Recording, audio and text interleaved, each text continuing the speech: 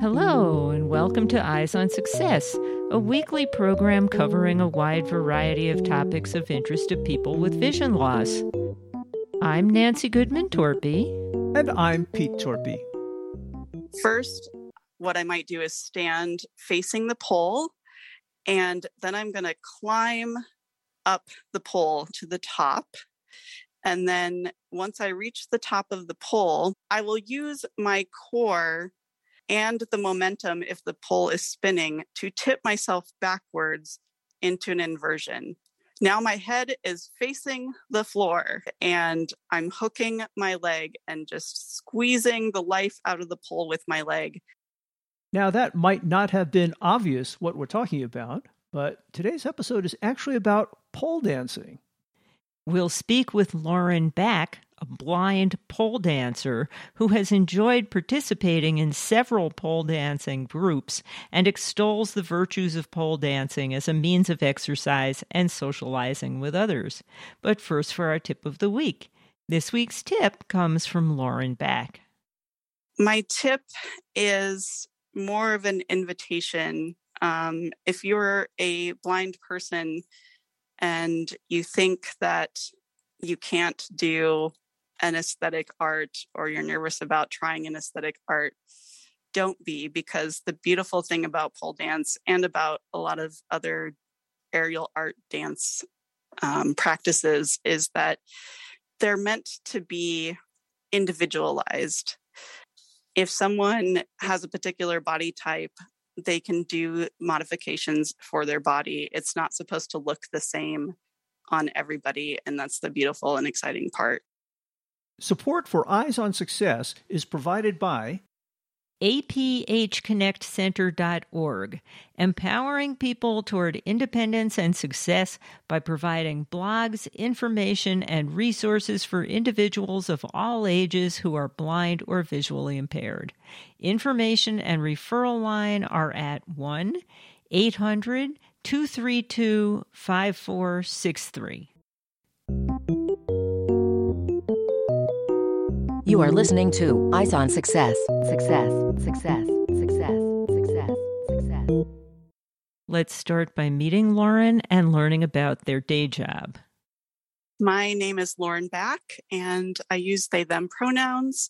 I am a tech worker. I'm an accessibility subject matter expert living in Seattle, Washington, and for about the past 8 years, I have been taking pole dance fitness classes. And you are also a guide dog handler? Yes, I am. I actually just retired my first guide last year. And what is the state of your vision?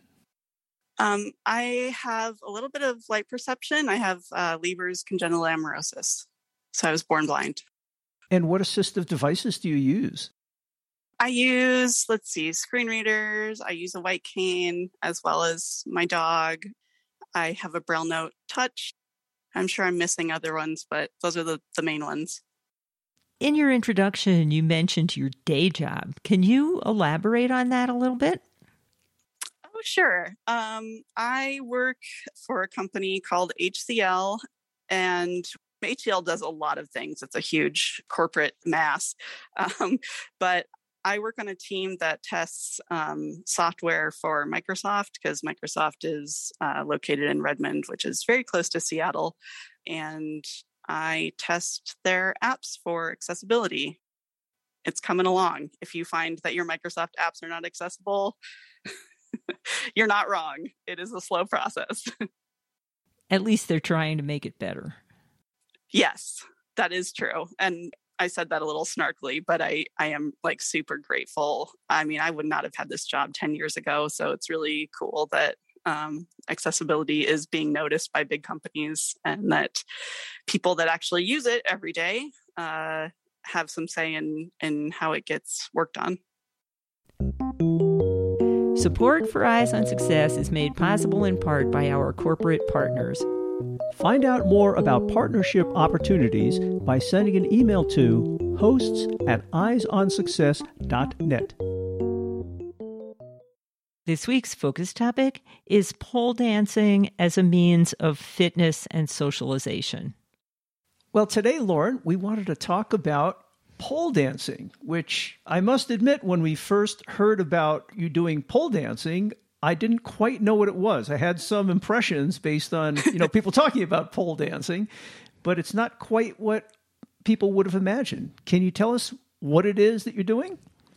Yeah, so pole dance can be a lot of different things. Probably what you have heard is sort of what we would call like erotic dance, which is, performed at strip clubs and stuff like that.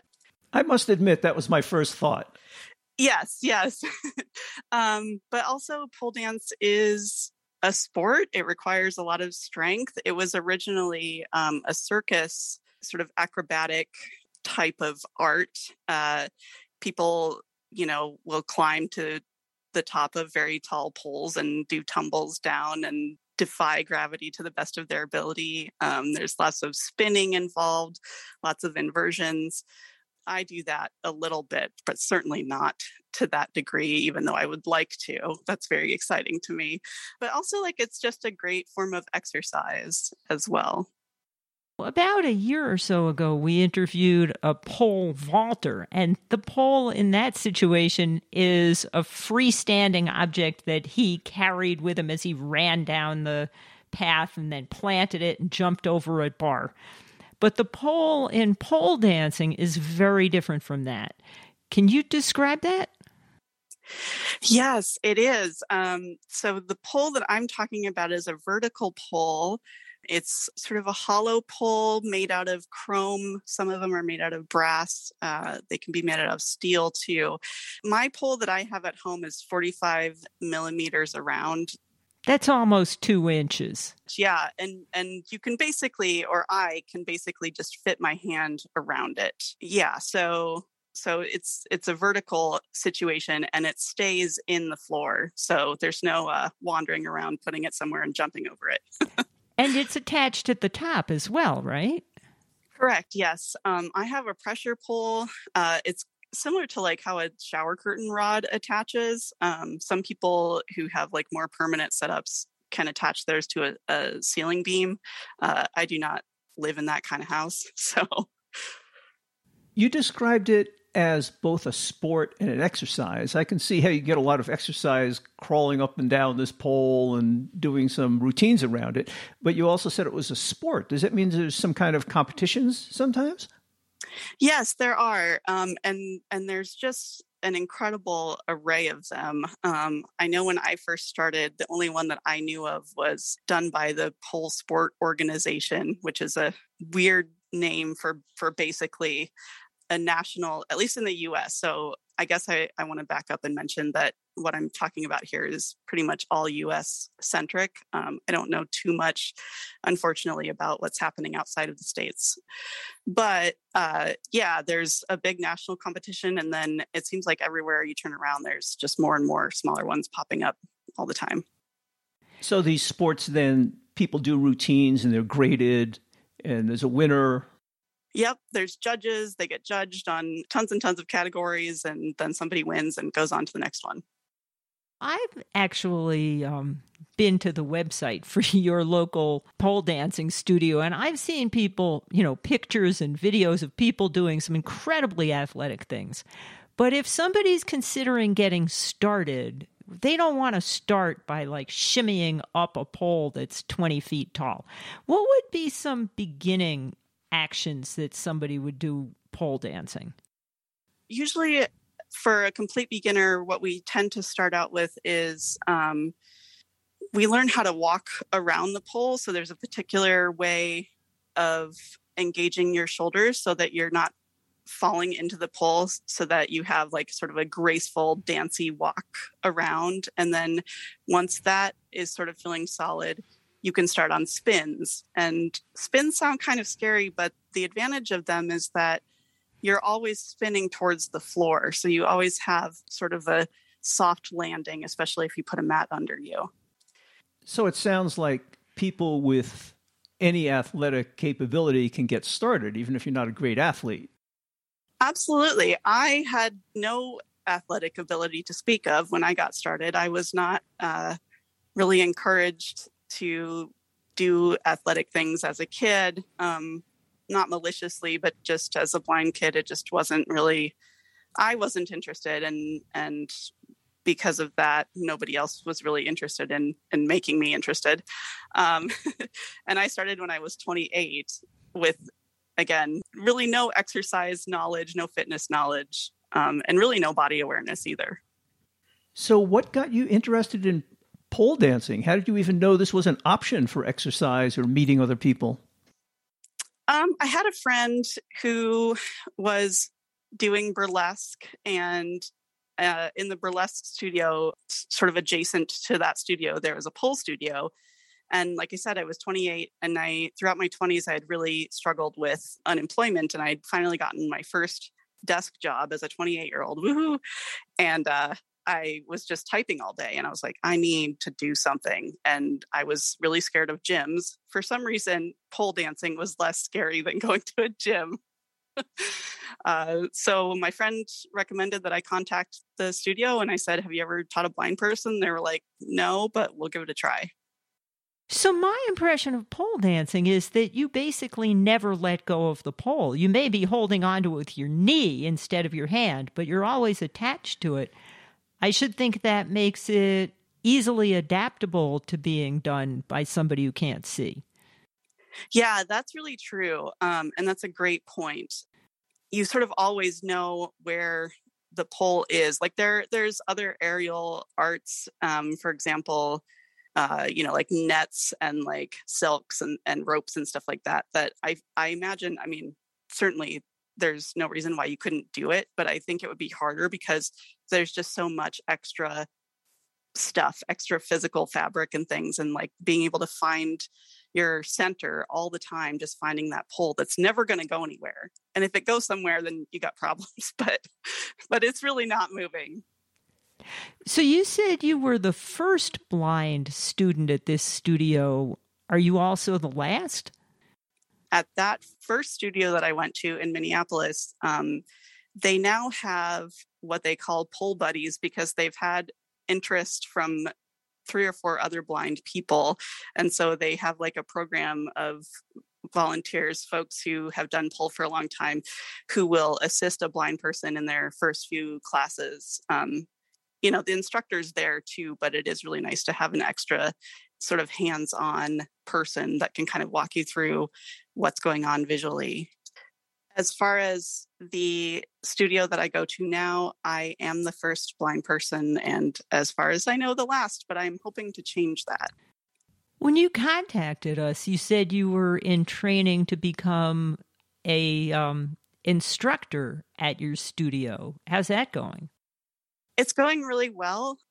We have a really awesome instructor training program. It's a 10-month long program, so it's kind of a commitment, which is great. I'm really invested in the community. And also, one of the reasons that I applied to go through the instructor training program is, whether or not when I'm done, I have like a full roster of classes that I'm teaching, what I really want to show people is that there can be diversity in pole dance. Right now, I feel like there are a lot of people who think like pole dance is for young 20-something women with a particular type of body. And that's just not true. It's for everybody. It works with many types of bodies and many types of abilities. And there's no reason that blind people can't do it. I've been to a number of exercise classes over the years at gyms, and as a blind person, one of the difficulties I found was there's a teacher at the front of the room saying, do this, move left, right, step, this, that. And without seeing it, it's sometimes difficult to understand exactly what's happening. And I'm wondering, in learning and or teaching pole dancing, what are some of the challenges of being blind? How do you get over those hurdles? Oh my gosh, yeah.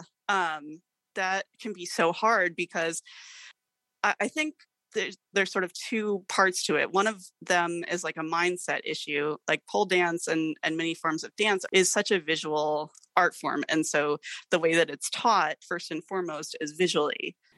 That said, there's so many other ways to teach someone how to do things. I mean, I think this applies to so many other things besides pole dance, but there's verbal cues, so you can give instructions. That's not always super helpful, but it can be, and it depends on sort of your skill level at pole. But also, as an instructor, I can, with consent, of course, but I can approach my students and spot them into particular moves. So that means I'm just touching their body where they need to be in contact with the pole. I'm sort of moving their hips to where they need to go. I'm helping them stabilize, and I'm helping them reach the end range of whatever the trick is so that they know what they need to be working towards. And how about as you were learning? I suppose the instructor did the same thing with you, sort of flex you into the right positions and all? Yes. And now, I've gained a lot of experience, and what I find the most helpful to do is actually when the instructor is describing the move and demoing the move, I will, to the best of my ability, put my body in those positions that the instructor is describing as they're describing it. I find that really helps me to mimic what is supposed to be going on. And I take it as in many exercise classes, this isn't generally a one-on-one instructor to individual thing. It's a class venue. Correct. Yeah. We have upwards of 10 students in a class. So the classes are not small, but they're not huge either. So we really do try to give as much individual attention as possible. And that's why I was so ecstatic to hear about my former studio having pole buddies around to help folks. I think that could work for not even for just for blind folks, but just folks who need a little extra time and attention in class. I would imagine that having a blind student participating in the class would make the instructor have to give more clear directions, and that would help everybody else. I've heard that, yes. And one of the reasons why the owner of my studio, Alyssa, accepted my application is because it is helpful for the other instructors in training to get a glimpse into alternate ways of teaching, and just being, instead of just being on the pole and being like, all right, you're here and now you go here and now you do this, and being able to explain to instructors in training, like, here's how you can talk through this. And also that will be really valuable for other people that are maybe sighted but aren't actually visual learners. When you first came to be involved with some of these classes, was there any reticence on the part of the instructors about incorporating a blind individual into the program, or how they would deal with it? That's a good question. None really that I was privy to. I think when I first started, like, pole was just so weird anyway. Like, there was just very few people doing it, and you have to be a little bit adventurous and a little bit weird. At least you did in 2014, to be like, I'm going to do pole dance. There was definitely like, we have no idea what we're doing, but there was an excitement.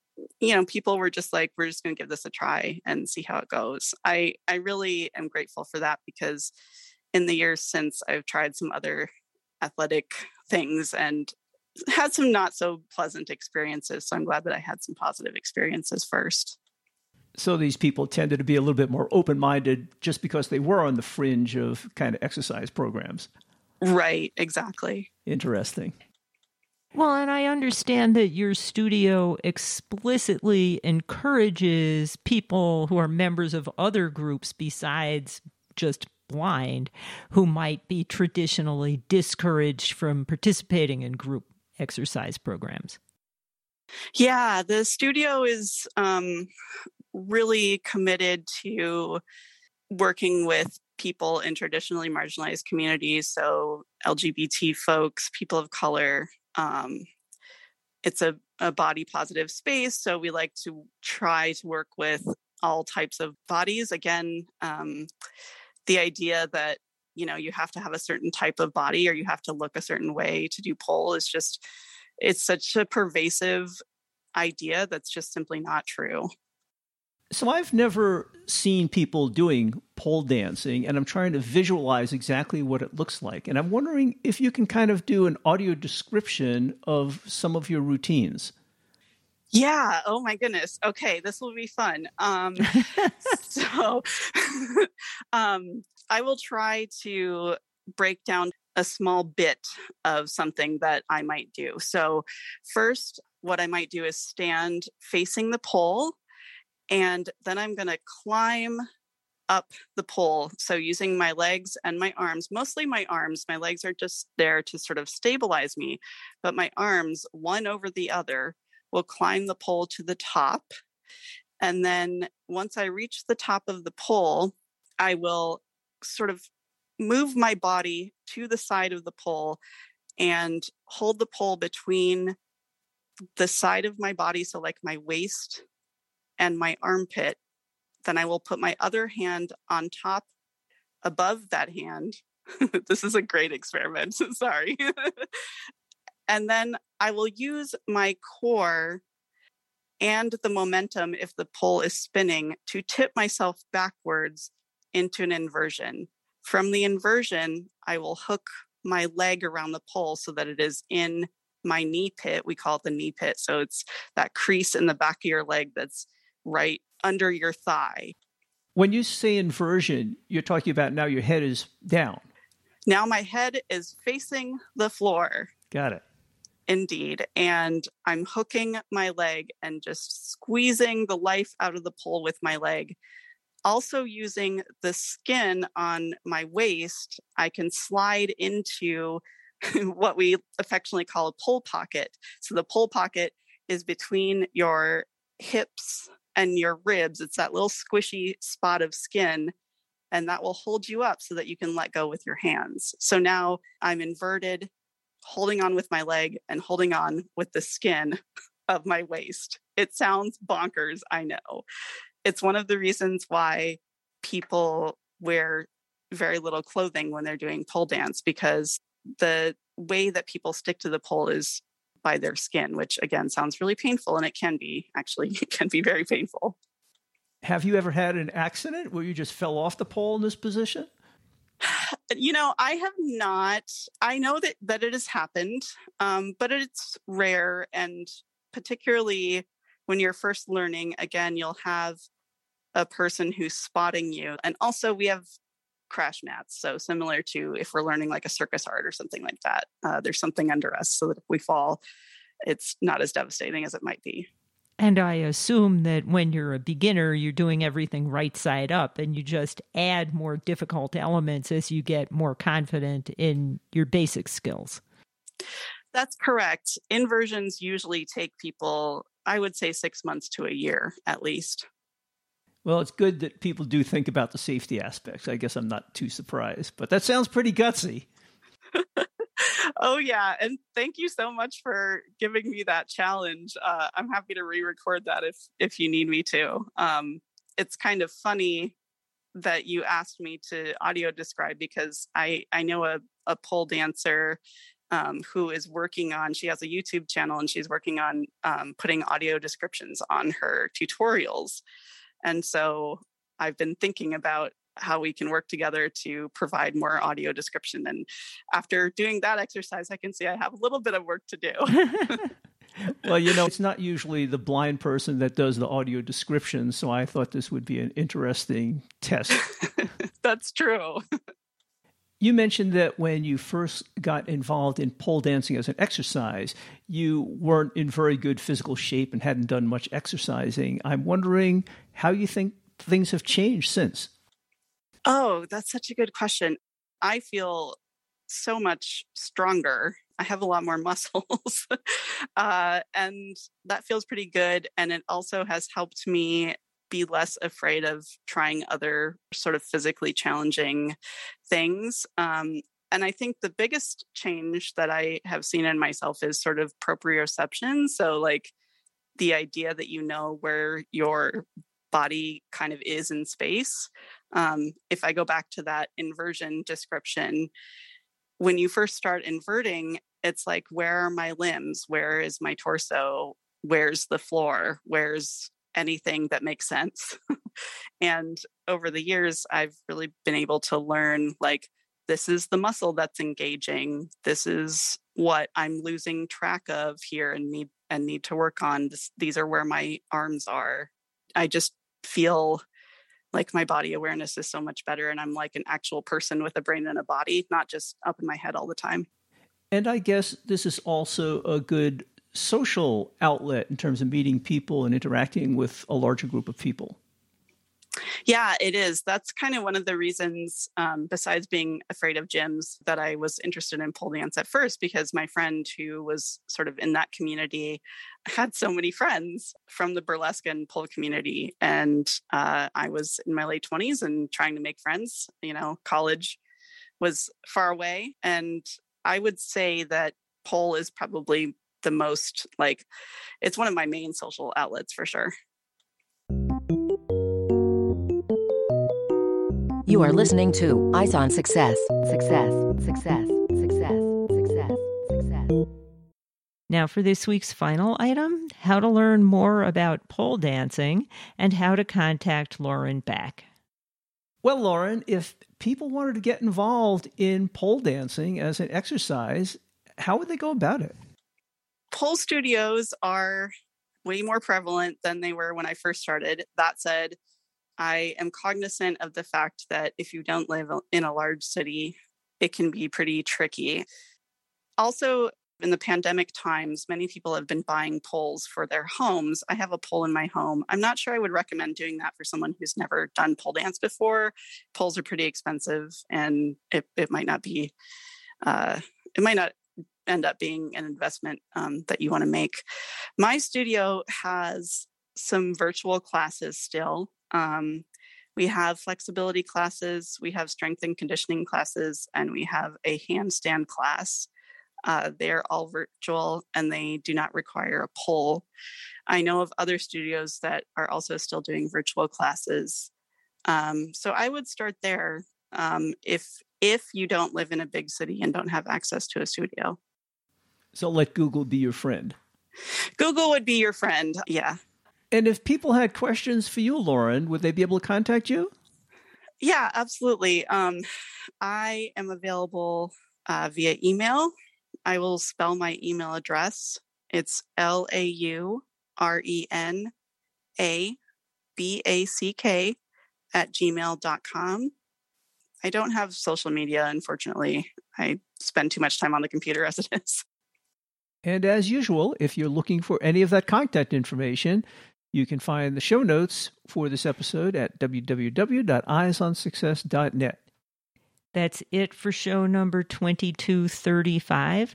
Next week on Eyes on Success, we'll be talking about the National Braille Press's Center for Braille Innovation.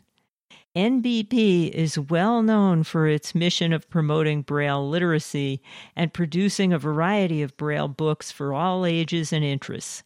Perhaps less well known is their program to advance technologies to produce Braille. We'll speak with Brian McDonald, President and CEO of NBP, about these efforts. Thanks for joining us this week, and we hope you'll all catch us next week. You've been listening to Eyes on Success, hosted and produced by Nancy Goodman Torpy and Peter Torpy. You can access the full archive of previous shows, subscribe to the podcast, and much more by going to our website, www.eyesonsuccess.net. If you have questions about anything you've heard on the show or have suggestions for future shows, send an email to hosts@eyesonsuccess.net. Thank you for listening and have a nice day.